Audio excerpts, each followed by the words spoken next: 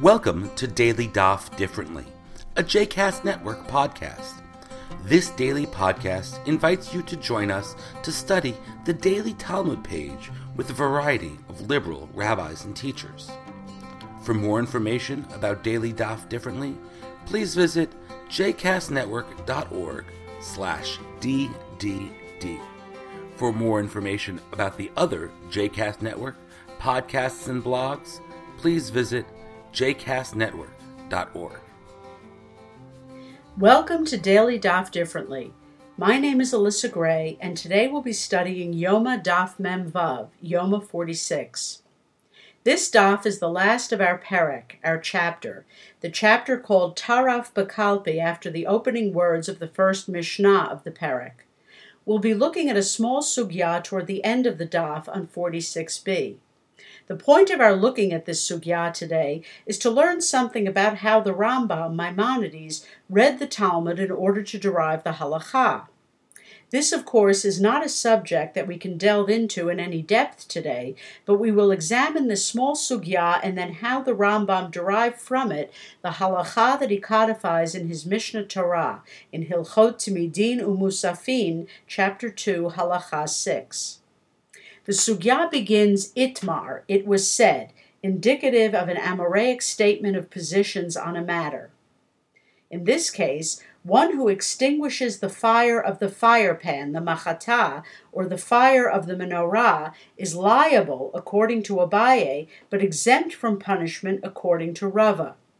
Now at the outset, we should note that this dispute, this machloket, about extinguishing relates to the firepan and the menorah, not to the fire on the temple's altar itself.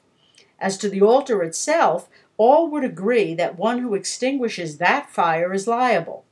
The Rambam makes this clear in Hilchot Timidin Umusafin 2:6, where he points out unequivocally that one who extinguishes the fire on the altar is to be whiplashed, since the Torah says in Leviticus 6:5, "Do not extinguish," meaning do not extinguish the light that verse 5 says to light on the altar.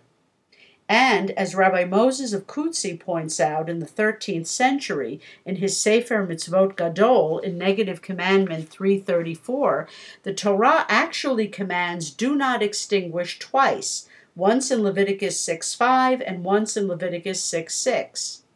Verse 6 says that an eternal flame, an Eish Tamid, should be lit on the altar, and then again, do not extinguish. So it's clear that one who extinguishes the fire on the altar itself has violated a negative commandment of the Torah and will consequently be liable for whiplashes. But now let's go back to our sugya on 46b and to the firepan and menorah, as to which Abaye says the person is liable if he extinguishes the flame, but Rava says he is exempt. The Gemara goes on to say that all agree, all meaning the disputants, Abaye and Rava, that one who extinguishes that fire for the firepan or menorah while it was still on top of the altar is liable. The disagreement, hypothesizes the Gemara, centers around a situation in which the person had first taken the fire from the altar, set it down on the ground, and then extinguished it. Abaye maintains that the person in this situation is still liable because the fire is still considered to be fire of the altar as per Leviticus 6:5. Rava maintains that the person in this situation is exempt because he had separated the flame from the all-important altar. The Gemara challenges Rava with a statement of Rav Nachman in the name of Rabba bar Avuha, who taught that if someone took a coal from the altar and extinguished it, he is liable. This tradition seems to work perfectly well with Abaye's view, but not with Rava's. The Gemara says, however, that Rav Nachman's statement even works with Rava.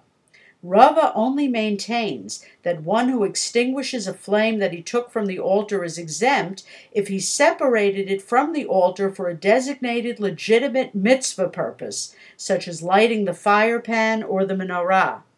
But if someone separated the flame from the altar for no specific mitzvah purpose, then Rava would agree with Rav Nachman, and Abaye, by the way, that extinguishing the fire would render the person liable for punishment.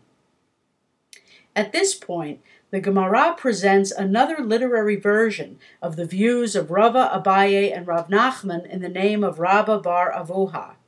This second version is introduced by the ubiquitous Talmudic expression Ika da'amre, there are those who say. That is, there are those who teach this dispute in a different way. According to this second version, Rava and Abaye both agree that if someone took a flame from the altar, set it down on the ground, and extinguished it, that the person is exempt from punishment. The dispute, says this second version, revolves around the situation in which a person extinguished the flame while it was still above the altar. In this situation, Abaye says the person is liable, because the flame is considered to be a flame of the altar as per Leviticus 6:5, while Rava says he is exempt, since he had already separated the flame from the altar. In this second alternate version, Rav Nachman's view is problematic for both Abaye and Rava. Rav Nachman says in this version that if one takes a coal from the altar and extinguishes it, he is liable. This is clearly problematic for Rava, who said that the person is exempt, but it is also problematic for Abaye, since Abaye says in this version that someone who extinguishes the flame on the ground is exempt. The Gemara's answer here is that Rav Nachman is talking about a case where the coal was not removed from the altar for a legitimate mitzvah purpose, while Rava and Abaye are talking about a situation in which the flame was indeed separated from the altar for a legitimate mitzvah purpose. Now we come to the issue of how to read this sugya overall in order to derive the halacha. Our overall sugya has two parts, two versions of the Abaye-Rava dispute and the teaching of Rav Nachman in the name of Rabba bar Avuha. The first one is referred to in halachic literature as the Lishna Kama, the first expression, while the second one, which was introduced by Ika da'amre, is referred to in the literature as the Lishna Batra, the latter expression.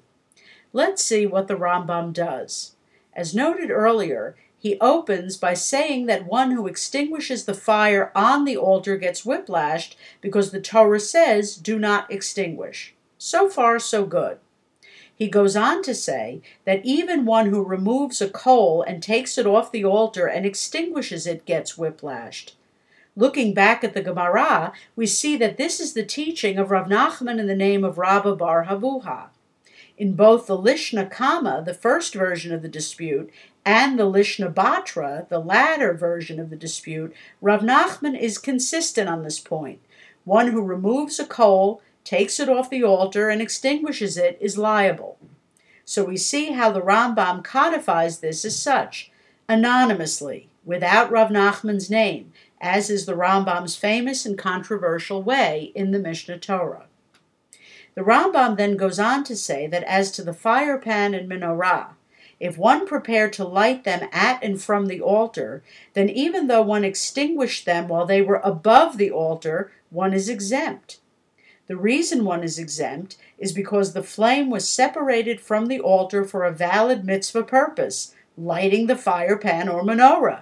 And, says the Rambam, quote, I do not call these fire of the altar, unquote, as per Leviticus 6:5. How does the Rambam derive this ruling? Examining his ruling carefully in light of the Gemara, we see that the Rambam is ruling according to Rava, as Rava's view is presented in the Lishna Batra, in the second version of the Rava-Abaye dispute introduced by Ika da'amre. As a reminder, the Gemara says in this Lishna Batra that Abaye and Rava only disagree about a situation in which a person extinguished a separated flame while it was above the altar. Abaye considers the person liable because the flame is still a flame of the altar, quote unquote, while Rava says he is exempt because the flame was separated from the altar. After Rav Nachman's intervention, the Gemara states that Rava holds the person is exempt because he had separated the flame from the altar for a valid mitzvah purpose. We see two things here. Number one, the Rambam follows the Lishna Batra, the second version of the dispute, the one introduced by Ika da'amre, And number 2, Rambam rules like Rava rather than Abaye. Number 2 is in accordance with a general Talmudic statement of policy, according to which the halacha follows Rava rather than Abaye, except in 6 famous cases, known by the acronym Ya'al Kagam. Point number 1, following the second version of the dispute, the Lishna Batra, rather than the first, the Lishna Kama, reflects a perspective that the Gemara's second version represents an attempt to correct or improve upon the first version. The Bavli itself, I should note, gives no indication at all about how this kind of doubled sugya is to be read, halachically speaking, and post-Talmudic halachists, beginning in the Gaonic period, had to develop hermeneutical rules of reading, by which to read the Bavli in cases like this and others and determine the law. Today we've seen a small example of the Rambam's implicit application of such a rule of reading. Let's study together again tomorrow. I hope you've enjoyed today's episode of Daily Daf Differently, and that you'll join us again tomorrow for a new page. The music at the open and close of this episode is Ufros from the Epichorus album One Bead, available on Bandcamp, iTunes, and Spotify.